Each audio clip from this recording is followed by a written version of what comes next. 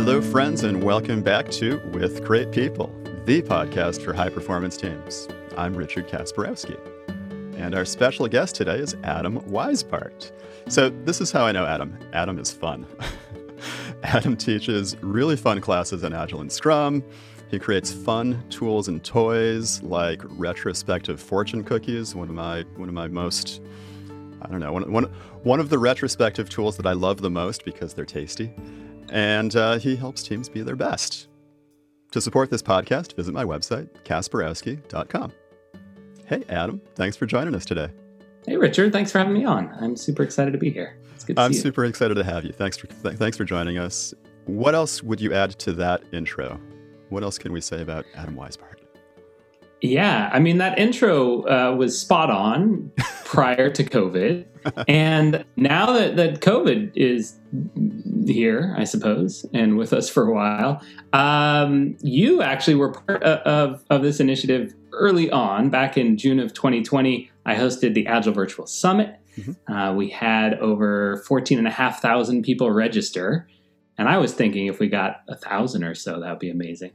And that has grown into some more events. We've had a couple other events since then and a community called Agile Mastery. Mm-hmm. And so while I'm still teaching classes and doing coaching and such, I've been spending a lot of time building community around all things Agile, around the summits and the Agile Mastery group that we have. And it's been really, really fantastic to be connecting with folks during a time when we're strangely more connected in that we zoom into each other's houses every minute of the day, but also less connected because we don't get to see each other at like conferences where you and I used to run into each other all the time while we were wearing black shirts. Black shirts like we're wearing right now. There you go. I'd probably add that. We're more connected and less connected and differently connected, right? Yeah. So, Adam, this podcast is about teams, and I know you definitely work with teams. Yep. I like to ask people about the best team of their life, the best team they've ever been a member of, right? So you and I, we both teach people who are on teams, we coach teams, but what about a team that you've been a member of? Could you think of like, what's the best one of those that you've ever been on in your life? Yeah. So this is hard for me. I imagine this is hard when you ask anyone, because it's like picking, I only have one kid, but it's like picking your favorite kid. I would pick my one kid if I had to pick which kid. Yeah, no, that's fair. I will totally pick my one kid. But in this case, I've had more than one team or worked on more than one team. So I could pick a number of them, but the first one that comes to mind, I think, was actually my first Scrum team ever. Mm-hmm. And that's strange to me in that you would think maybe the first one is where you make lots of mistakes if you're booting up a Scrum team, which I did and we did. But looking back at it, it's definitely one of my favorite teams, and it's the one that pops into my mind first. All right. So what else about this team? What were you building? Who were they? What time period was this? Tell us everything. Yeah. Okay. So time, I'd have to look at a calendar, but I think it was 12, 13, 14 years ago, something like that. Okay. We were building private labeled social networking tools for companies like Marriott and otherwise. Mm-hmm. And this is when I discovered Scrum, right? So I think one of the things that makes it most exciting to me is like I was super excited about agility and Scrum and such. I took a certified Scrum Master course. As at the time I was an engineering manager, right? So I had a team. I was heading up this product that I had pitched to the CEO. The CEO loved it, decided to fund the product, and I was managing the team as a manager. But at the time, I was pretty frustrated with the idea that like if I was sick or on vacation, I had this great team, but not much got done while I was not there. And I thought, like, I'm a smart person, but I'm not as smart as these 6 or 7 people working together. Why doesn't stuff go as well? And so I discovered the Scrum thing, got really excited about it, took a 2-day certification course from Jimmy Fosdick way back when in San Francisco, and who I hadn't met till the course. And just got really excited that Scrum was like all this stuff that I had accidentally learned over the years from running my own business to being an engineering manager. It's just a bunch of common sense wrapped up into a lightweight framework. And so I got super excited and introduced it to the team. And then we switched from me managing them to them actually managing themselves with a, I don't know, crazy thing like a product backlog. And I did a bunch of things wrong. It was my first time doing this. Yep. But we improved actually really, really quickly. And, some of the dynamics that we had prior to that went away, like the troubling ones of frankly, probably stemming from me trying to manage people or managing people doing it well, but them maybe not loving that to a really fantastic team. All right. So now, if you could summarize that whole experience, that best team of your life in one word, and I know there's a lot of words, and how could you pick just one? What would that one word be? Collaboration. Collaboration. Seeing how everyone came together, focusing on the same goal and together collaborated towards that goal was fantastic. Now, how do you know this was the best team? I mean, so far it's just very subjective. So what else subjectively about this is it led you to say that this was the best team of your life? One of the things that we were required to do at the time at that organization was have all our stuff QA'd. That sounds weird because we should be QAing all our stuff. But specifically, we would lob it over a very tall fence to the QA team that was outsourced in China. Overnight, we'd get some feedback probably, or a couple nights later, couple days later.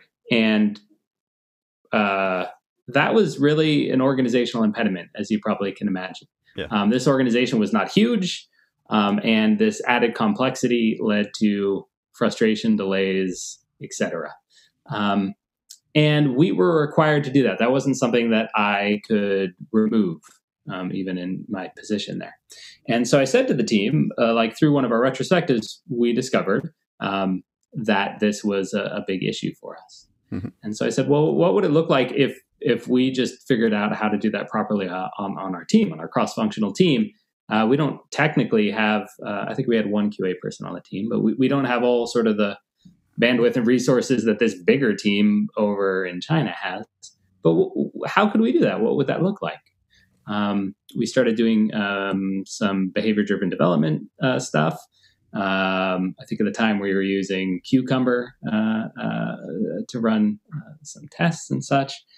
And what we ended up with was a stunned organization in that all the other teams in the organization would lob stuff to China, get a bunch of bugs back. It would slow down schedules. It would blow stuff up. And we just sent stuff to China that never came back with any bugs.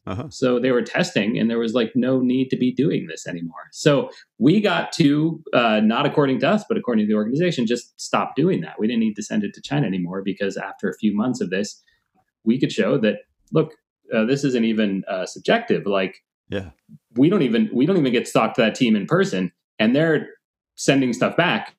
So that was a really big win pretty early on. And, it was just a great feeling because it wasn't like me insisting, oh yeah, in Scrum, we have cross-functional teams and we don't need another team outside of ours to test. It was like, okay, we'll keep sending it.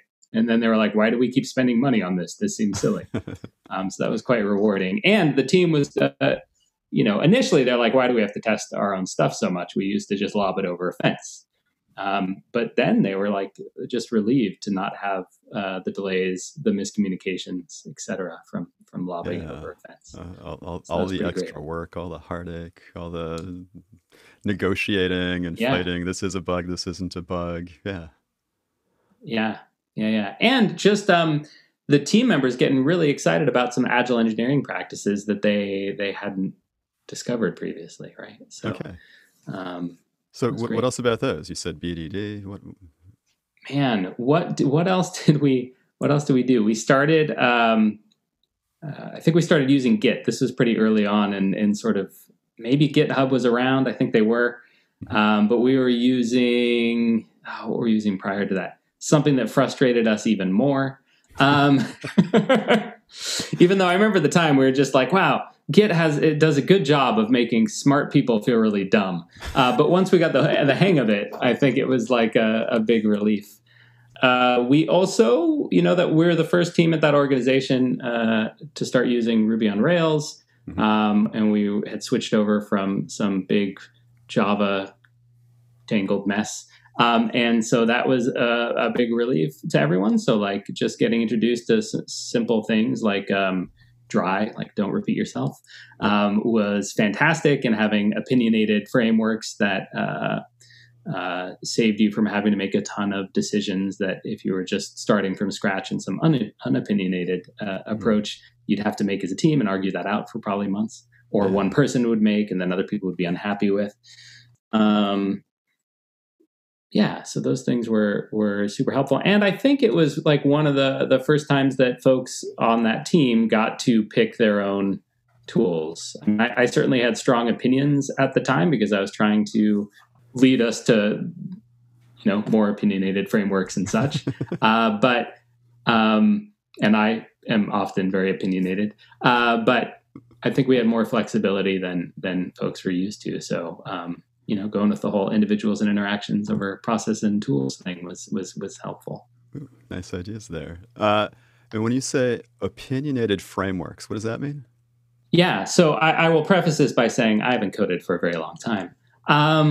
But back in the early days of Ruby on Rails, for example, both of the founders of 37 Signals and DHH, who came up with Ruby on Rails, was the first author of it, really took the stance that there are some very standard things one does in software. It takes something simple like updating a field in a database, right? Mm-hmm.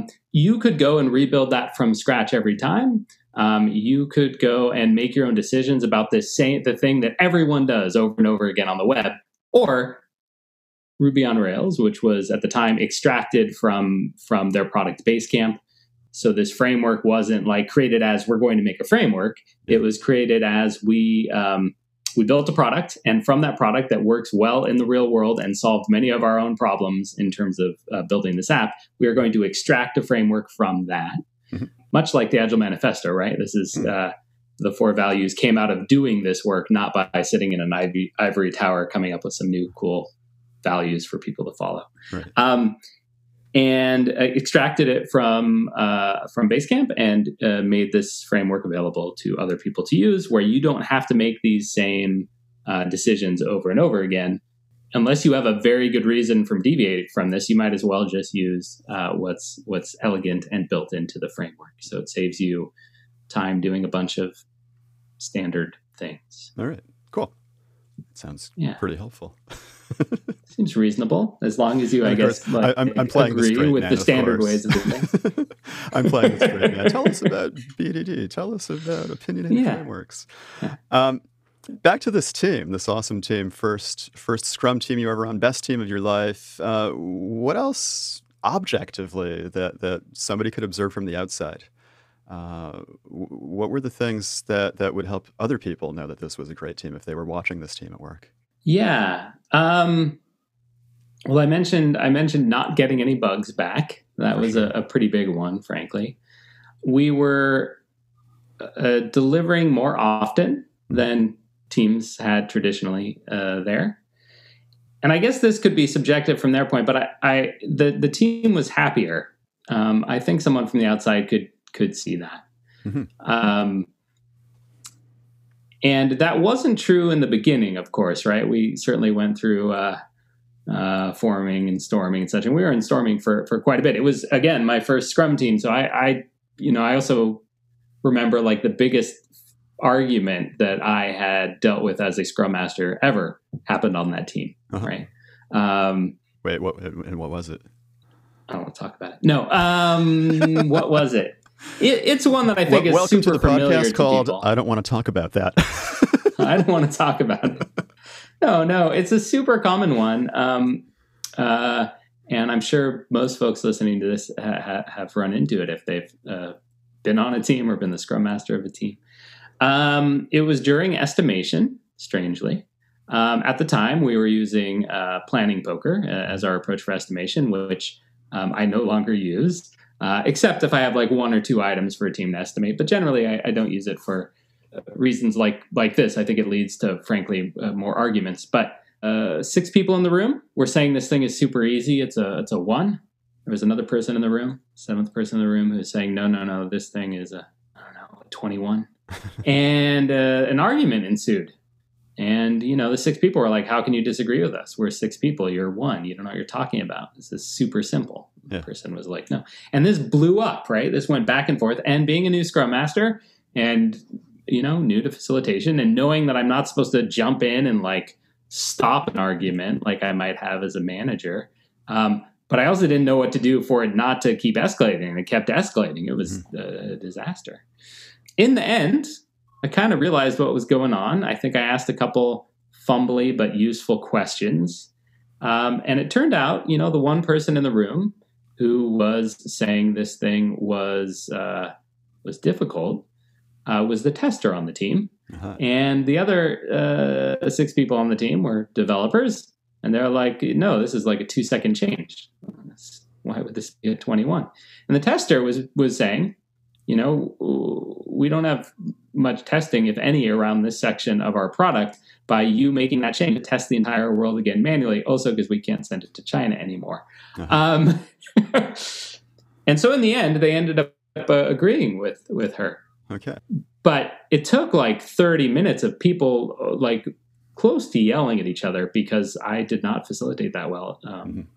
Though that never happened again, right? Like, not because I put my foot down, because I was like, oh, I see what I needed to do there, right? Yeah. So, I got better at that over time. Yeah. And, nobody, I ended up telling this to, I think this might have been to Jimmy, actually, after this happened. So Jimmy, who I took my certified Scrum Master course, ended up becoming my mentor. And I don't remember if it was him or someone else, but I shared this with them. And they're like, oh, I've had that happen on one of my first teams. Did you have to call HR? And I was like, no, why would I need to call HR? And they were like, because that happened on my team and there was pushing. And I was like, oh, well, no, that never happened. There was never a physical contact. So I guess it could be worse. Anyway. How do we know this was the best team of our lives? Well, there was no we didn't have to call HR. Yeah, we didn't have to call HR. Yeah, so those were like in the sort of early-ish days of this team. We got through the storming phase and things were substantially better after that. And I got better at facilitation. Of course. What about other concrete behaviors that you engaged in together? What are some of the concrete behaviors? You adopted Scrum. That's a concrete thing. Yeah. It's not exactly behavior, it's a framework. But so what are some of the very specific things that you did that went into this being such a great team? Sure. I mentioned behavior-driven development. Mm-hmm. I think that something we did that was unique at the time for us, like everybody on the team, was being really intentional and clear about the way we talked about features in the product. Okay. We spent a bunch of time up front, like agreeing on what we would call this section of the UI or what this element in the UI was, which was painful. We're like, why can't we just get back to work? But getting really clear on those and sort of hashing it out really made it so much easier moving forward to just talk about our product together. We had the shorthand for talking about complex things that we wouldn't have had otherwise if we hadn't spent that time up front. And I think it's really hard to do that up front, especially with all the pressure a team gets to deliver. Doing that up front is a surprising amount of time. You think it's going to be simple, and you start going through UI to have this conversation and realize, oh no, this is going to take us a while because we argue about every single one of these things. So that was one of them. Taking that action at the beginning to clarify these things and get on the same page. And then in sprint planning, we were writing a bunch of these BDD tests together as a way to clarify what it is we're actually building. Cool. And so that was super helpful. We had given stuff from the user's perspective, a ton of thought by the time we got out of sprint planning. That was really powerful, and it took some getting used to because we're like, wow, this is a bunch of time, but it just made the rest of the sprint so much easier. Like we had figured this out. So those two things helped a ton. All right. And how about advice? What about advice? Advice for just listeners. In general? Well, a little bit less than in general. How about for how to have a team as good as this one? What would you tell people to do? Heck, I'd recommend spending some time up front having conversations about how you're going to talk about the thing you are building, like I just mentioned. Yeah. It's a thing that what partly made that easier is that was really early on in the product, right? So we sort of had to do that anyway. And I'm thinking about it now, like there's certainly been teams over the last decade that I've worked with that we haven't done that. And my long pause there was sort of considering why. And it's because the product already existed and we started doing Scrum. And so it wasn't like this relatively greenfields project. We were sort of snapping this new team into this existing product. And so I think there was more rush and less thought about those things. So I would still do that, even though I'm realizing now that I don't always do that. Mm-hmm. The other thing I would do is, like the broad thing is get good as someone who is facilitating and helping this team at listening. And the way that I would specifically do that is if you're currently listening to this and are not fantastic or better at facilitating retrospectives, I would focus on running good retrospectives and really improving your art around retrospectives. Because your team will know whether they can articulate it or not, the things that are in their way. And that is the best way I know to help surface those things in a way that's not me jumping in and telling teams what they need to work on. Right. All right. Get great at retrospectives. And I know you have started off this episode by saying you're fun. I know you have fun tools and toys for helping with retrospectives, like those retrospective fortune cookies. Yeah. So we've stopped shipping those for the time being just due to COVID. But I also have, behind me there, I think right there, look at that, right there. I've got Recess, which is my retrospective in a box. Oh my gosh, you disappeared. Oh my gosh. Look. Are you okay? Have you fallen? Under my desk. Oh, there you go. Oh my gosh, look at that. This is not scripted. We swear, but under my desk, I have like one of the first boxes of Recess, the fun toolkit for retrospectives. Yeah. In each box, you get everything you need to facilitate like a really fantastic retrospective that follows the 5 steps of Derby and Larson's retrospective framework, a playbook you read out loud from, and all the materials you need for stuff like Welcome to Hollywood, Mission to Mars, Attack of the Zombies, which feels too apocalyptic to play at the moment. Global pandemic. Remember the retrospective activity called Global Pandemic, yeah. So those are super fun. We're not shipping them right now either because you have to be in the same location together to play it, and also there was generally food in each one, so we're sort of stay away from that one. But yeah, I would get good at facilitating retros. I think they are perhaps the most useful thing out of the Scrum framework, and they work well on their own, even if you're not doing Scrum. Even if your organization was like, we're doing an agile transformation, and then decided they didn't want to do that after some amount of time, if everyone just continued to do retrospectives, they wouldn't have the same advantage you would have with Scrum or some other agile framework of being able to implement those things on their own easily with regularity. It would still be amazingly useful and would help probably bring any team closer together and working better together over time. Absolutely. And is there anything else you want to add? What else is happening in Adam Weisbart's world? What else is happening in my world? The summit's taken up a ton of time. Oh, here's something that's happening. Doors are closed for it right now, but I think it's worth noting. So I mentioned Agile Mastery, which is a community where each month we have a speaker come and do a workshop. We have weekly lean coffees or other similar events. We have an online community that's away from the noise of LinkedIn and Facebook and such, currently with several hundred Agilists in it. So we've got that, and sort of an offshoot of that, we're doing a program with Lisa Adkins of Coaching Agile Teams fame. It's the 10-year anniversary of her book. Nice. And I was talking with her, and I said, Lisa, it would be really great. I want to run a book club with your book. And I'm wondering if that's something you might be interested in, like being involved with in Agile Mastery. And so we talked a bunch about it and realized that what we wanted was something more than a book club, because anyone can run a book club. You just get the book and some people. Right. But we have the author of said book wanting to be involved in this. And so what we started is a 12-week program called the Coaching Agile Teams Study and Practice Group. Nice. The first roughly third of her book. We meet almost weekly. We meet every 3 weeks. Then there's a week break, and then another 3 weeks, etc. We have activities in the community. In Agile Mastery, there's a subset of it for the Coaching Agile Teams folks. And we get together on Tuesdays. Lisa gives a talk, gives us some field work.